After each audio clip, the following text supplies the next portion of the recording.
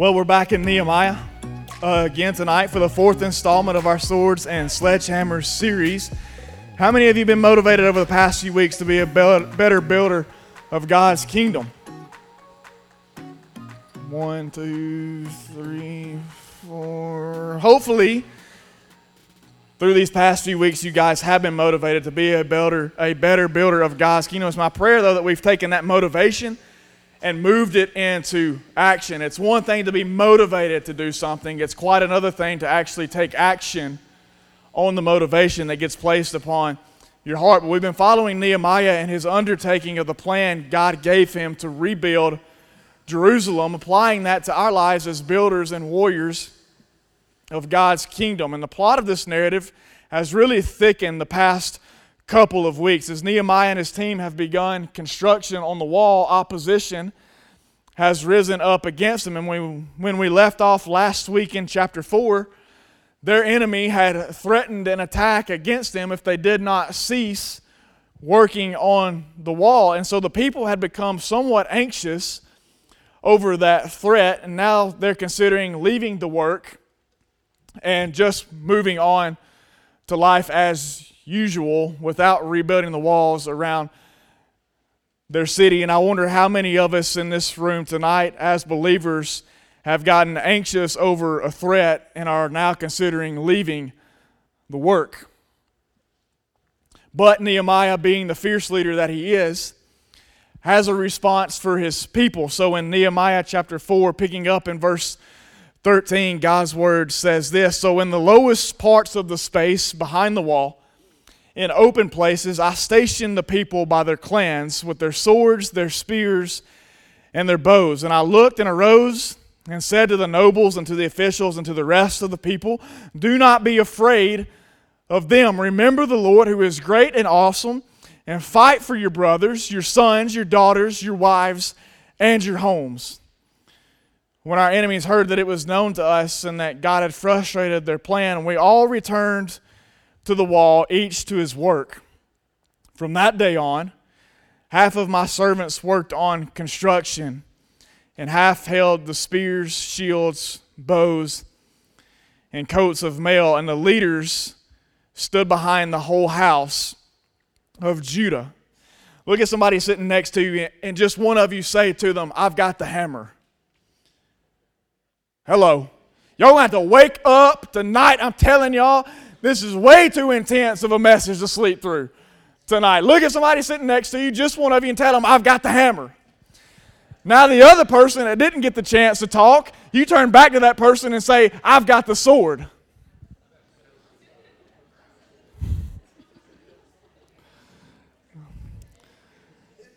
Do y'all struggle with instructions on homework assignments? Do you even read the instructions? I didn't think so. Anyway, the subject of our message tonight is building while battling. On April 12, 2005, the Discovery Channel aired its first episode of a new series called Deadliest Catch. And the whole premise of that show centered around what was at the time and still considered by many people to be the most dangerous job on the planet, crab fishing. And so these guys would ship out into the Bering Sea facing some of the most extreme weather that our planet has to offer. Freezing temperatures, 20-foot waves, iced over water, miles from shore, just trying to catch these king crab that you in turn then pay $50 a pound for when you go to the beach. And so these guys would go out and they would battle the conditions, working every single day. It doesn't matter to them if there's ice on the ship or not. They're going out and they're going to work. No matter what the conditions are, they're willing to battle them because they know what the potential reward could be. Nehemiah knows that him and his people could potentially be on the eve of a very real battle from a very real enemy. And even though a fight may be on the way, there's still work to be done on the wall. And I'm going to say that again because it's important that you understand it tonight. Even though a fight may be on the way, there's still work that has to be done on the wall. And the way that he pulls his people together gives us insight to how we can continue building even in the midst of battling. And if you're going to do that, first and foremost, you've got to guard the weak spots.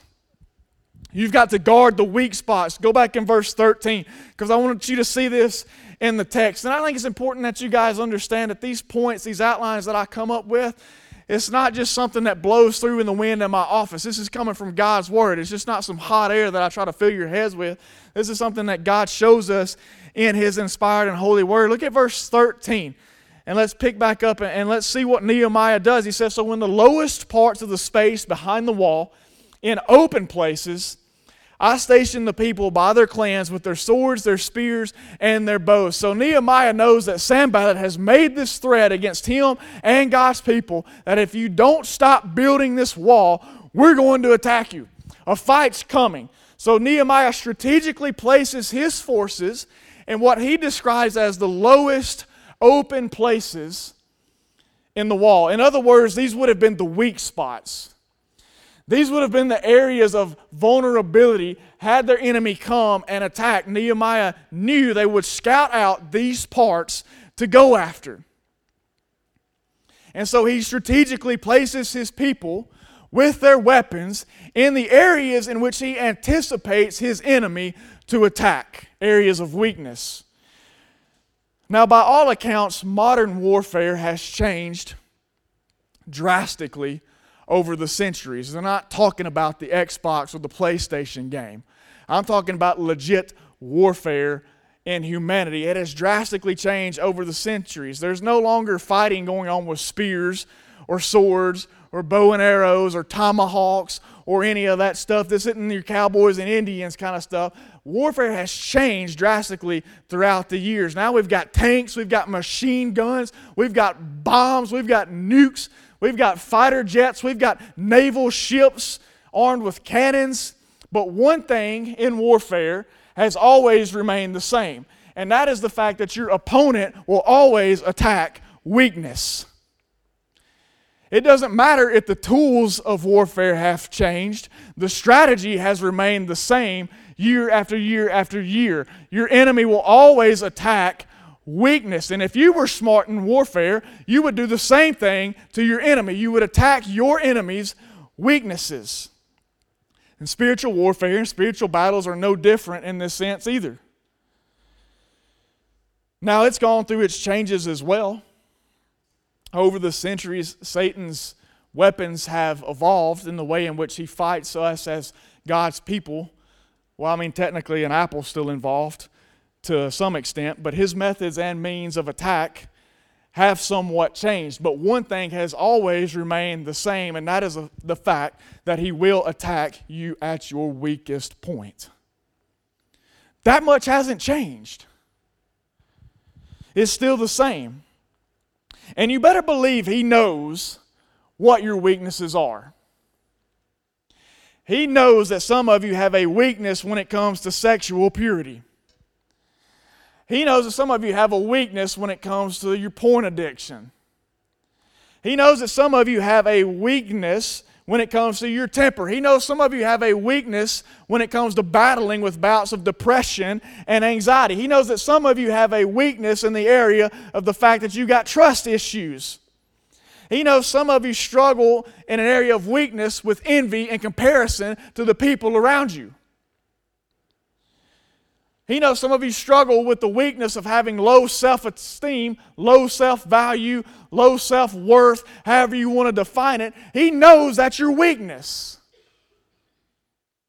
And he will attack it.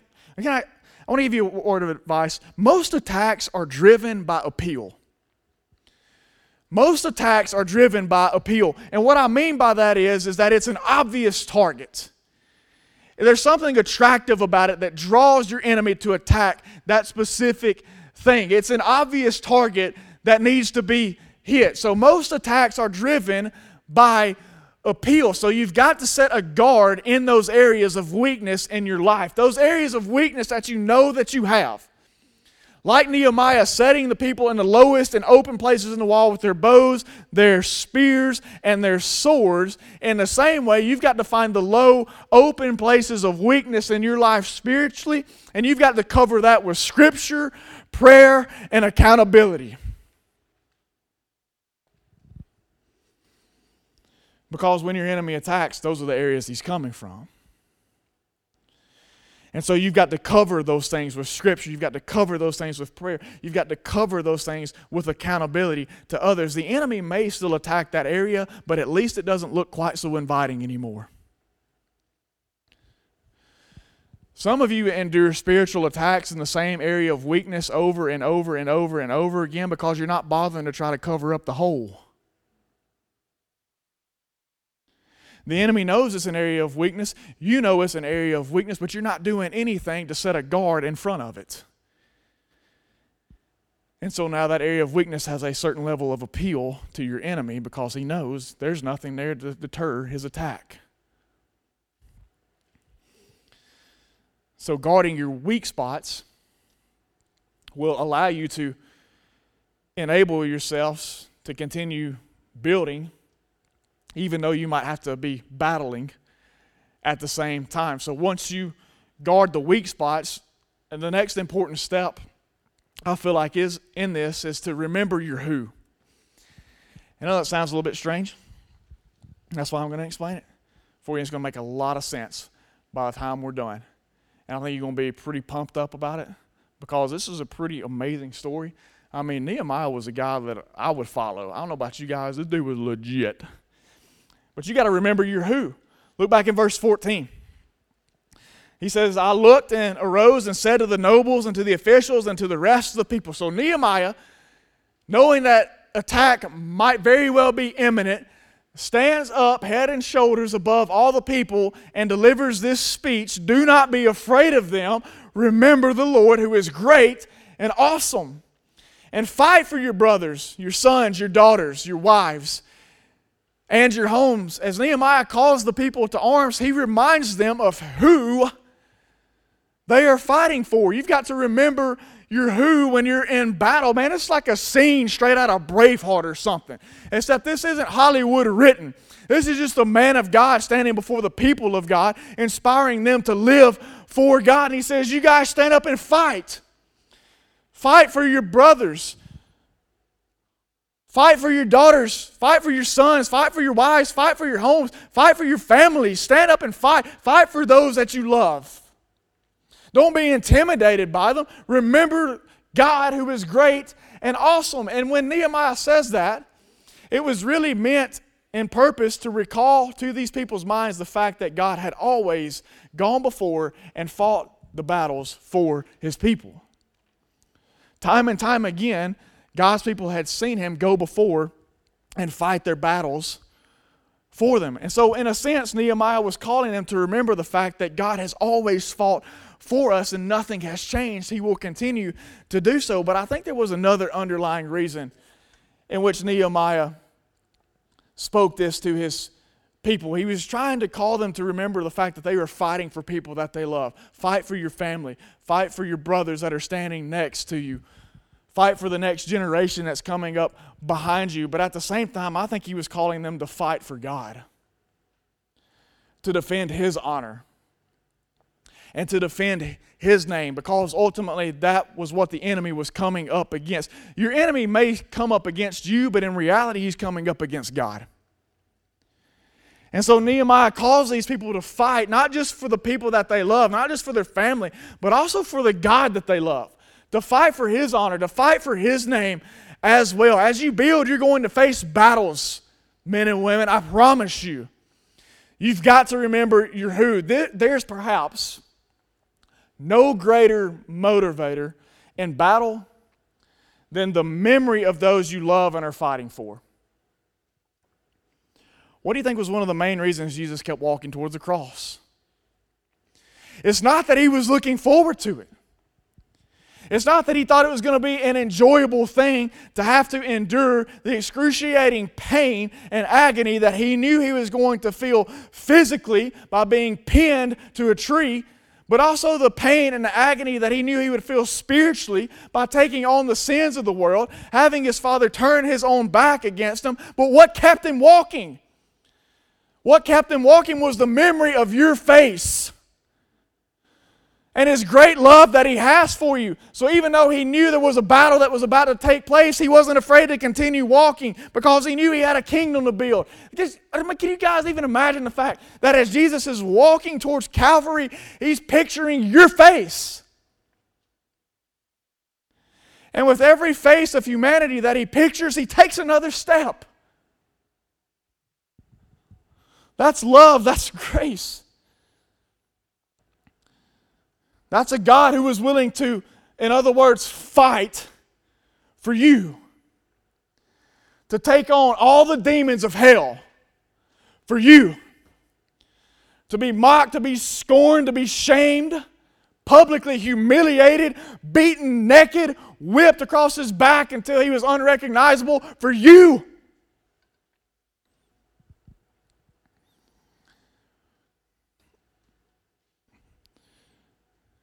In the same way, you have got to keep fighting for your family. You've got to keep fighting for your mom. You've got to keep fighting for your dad. You've got to keep fighting for your siblings that need Jesus. You've got to keep fighting for your grandparents, your uncles, your aunts, your nieces, your nephews, your cousins. You got to keep fighting for your family. You got to keep fighting for your friends that you know need Jesus. You got to keep fighting for your teammates that you know need Jesus. You got to keep fighting for your classmates that you know need Jesus.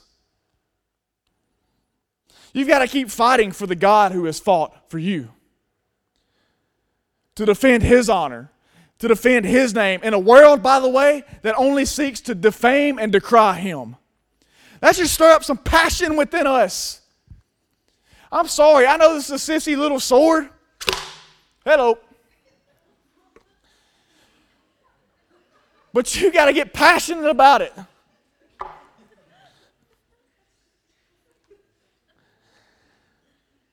It should ruffle our feathers a little bit. When we see our God that has went to Calvary for us being mocked and made fun of.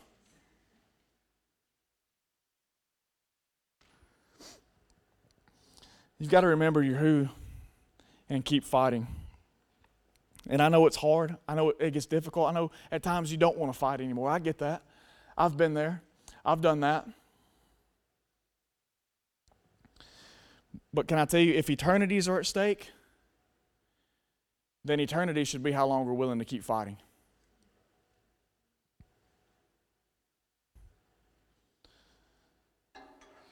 I'm sorry, I almost killed y'all with my sword. If you're going to continue building while battling, you've got to remember your who. But then lastly, when it gets down to it, quite simply, you just got to keep working. You can set a guard. You can remember who you're fighting for. But when it comes down to it, you've got to keep working. Look back in verse 15. It says, when our enemies heard that it was known to us and that God had frustrated their plan, we all returned to the wall, each to his work. In this instance, it worked out in the way God frustrated the enemy's plans. There was no actual physical battle. Nehemiah and the people returned to working on the wall. And this is important because even though we're battling, we can't stop building. Even though we're battling, we can't stop building. And it is possible for us to multitask. How many of you would be self-admittedly bad multitaskers? Like one thing is enough. Like I know some people that are so bad at multitasking, you can't even walk and chew gum at the same time. And there's probably somebody in here that legitimately can't do that. You're so bad at you just can't do more than one thing at once. Some of you are so bad at multitasking, you don't even bother trying to clap and sing at the same time in church because you know that's going to be a failure. Like, singing is hard enough as it is. I'm trying to focus on that. Let's not throw any clapping in there, please. You're just not good at multitasking, but it is possible for us to multitask in this area, and there is a design that God has left for us to follow that allows us to do that, and that's what I want you to see here. And I think this is such good stuff that I want you guys to be able to apply to your lives tonight. There is a design in place. Go back and look at verse 16. It says, from that day on, half of my servants worked on construction and half held the spears, shields, bows, and coats of mail. The way in which you continue to keep working, keep building in the midst of battling, is number one, we've got to have each other's back. As work resumed, half built the wall and half stood with the sword. Tyler Brantley, come here. They didn't know I was going to do this tonight. But I need an example. Don't worry, I'm not going to make you sing. I'm not going to hit you with a sword. But you're going to hold it. Nehemiah says from that day on, can you handle this? Are you sure? You should get me that. Okay. All right. From that day on, half worked on the wall, half held the hammer, half held the sword. But I want you to notice the way in which this happened. Go back to the text. One held the hammer, one held the sword, but they stood back to back. It says that the whole leaders stood behind the house of Judah. So as one is working on the wall with the hammer, the other one is standing back to back with him with the sword. And this is an important position for us. That's why I want you guys to illustrate this for me. One held the hammer, one held the sword. As we build, we have each other's back. Why? Because the enemy loves to attack from behind. And so we know that going into the work. We know that going into the battle. And so Nehemiah in his wisdom said, I want half of you guys to hold the hammer and to build the wall. I want the other half of you to pick the sword up just in case our enemy decides to attack. And so they stood back to back with each other. They've got each other's back. In the same way should be true for us as we build in God's kingdom. We're to have each other's back. Yes, we're all responsible for building. But we also look out for each other in the process. Because we know there's an enemy out there that would seek to take us down. But there's another step to this. Go back in the text, look at verse 17. It says, those who were building on the wall, those who carried burdens were loaded in such a way that each labored on the work with one hand and held his weapon with the other. And each of the builders had his sword strapped at his side while he built. So even though the workers had guards behind them, they stayed ready. So we're good. You can go. Okay. Brantley, you can stay. So here's what I want you to see.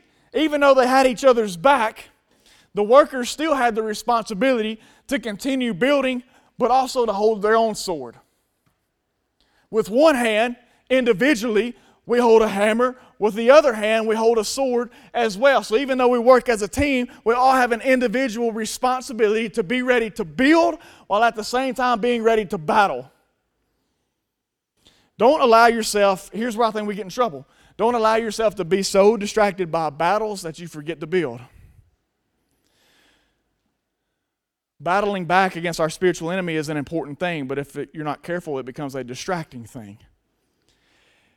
And if he can, he'll make the battle so intense that you'll pick up, he's fine with you picking up the sword, just as long as you lay down the hammer. Don't get so distracted by the battle that you forget to build. And so we've got each other's back. We use both our hands in the sense that we have the hammer and the sword in each one.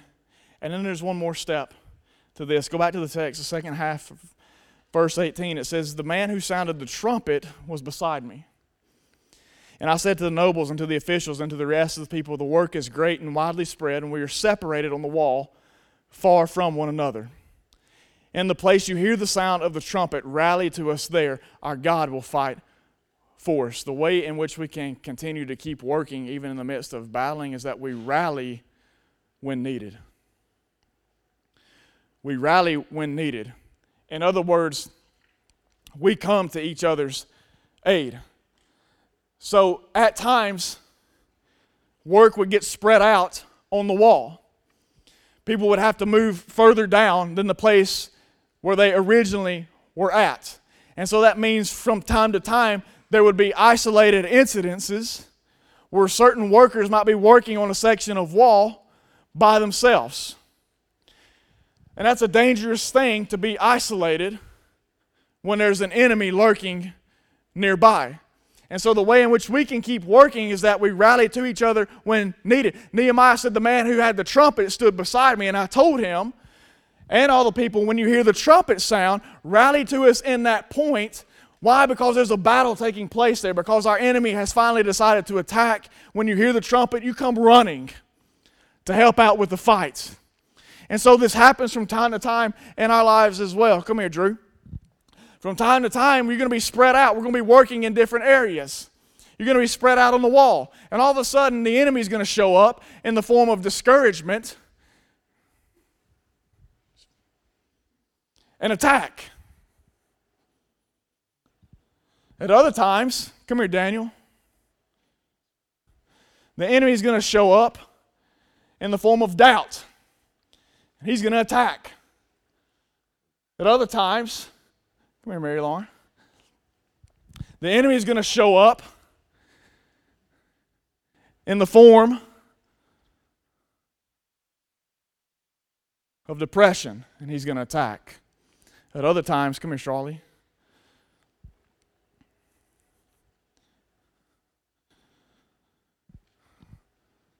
the enemy is going to show up with a voice of worthlessness, and he's going to attack. And Nehemiah says, when you hear the trumpet sound, you rally to us in that point. And here's the point that I want to make to you guys. When we see a brother or a sister surrounded by the enemy, it's time that we come running to their aid. There will be times when we get spread out in the work. But as we live together as a family of believers, and I realize that my brother, that Brantley, is being attacked by the enemy, I should come running. You guys should come running. Yeah, he may be surrounded, but guess what? There's plenty of us to surround the ones that have surrounded him. And so as we come back, I speak a word of affirmation. We get rid of discouragement. As we come back, I speak a word of encouragement. We get rid of doubt.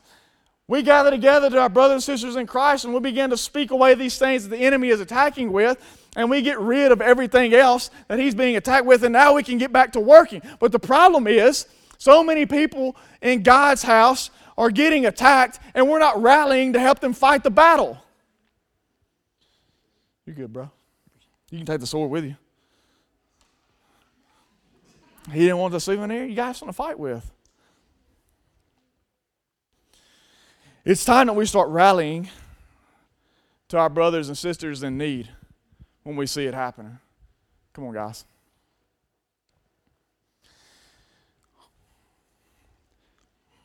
This is how we build while we battle. You set a guard in your areas of weakness. You remember who you're fighting for.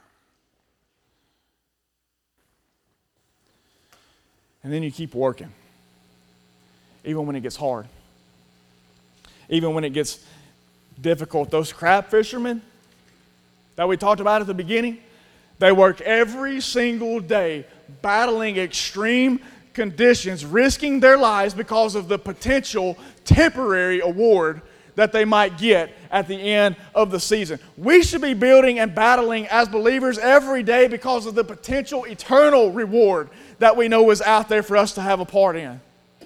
Every single day, we should be out building and battling for the salvation of lost souls. Every single day, we should be out there building and battling for the restoration of broken lives. Every single day, we should be out there building and battling for the healing and the cleansing of rebellious hearts around us that need Jesus. They just don't know it yet. Every day, guys.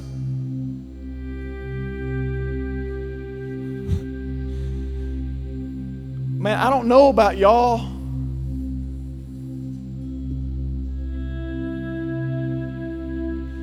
but I'm tired of God's house having so many empty seats.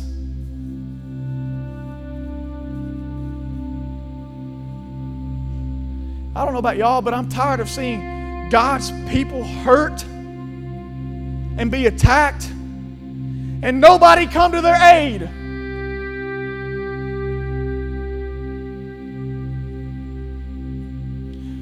The last time I checked, family fights for family. You know, it would be one thing for the enemy to attack me personally in my own life. But you better believe it's quite another thing if he decides to attack my wife. I'm not going to have that. How many of you know somebody that's going through a battle right now and you're not running to their aid? How many of you know right now that you sit next to people in class every single day? You go and work beside people every single day. You go and visit family members every single week that don't know Jesus, that don't know His salvation. And you're not fighting for the salvation of their souls. You're not picking up the hammer and getting to work. How are we going to respond?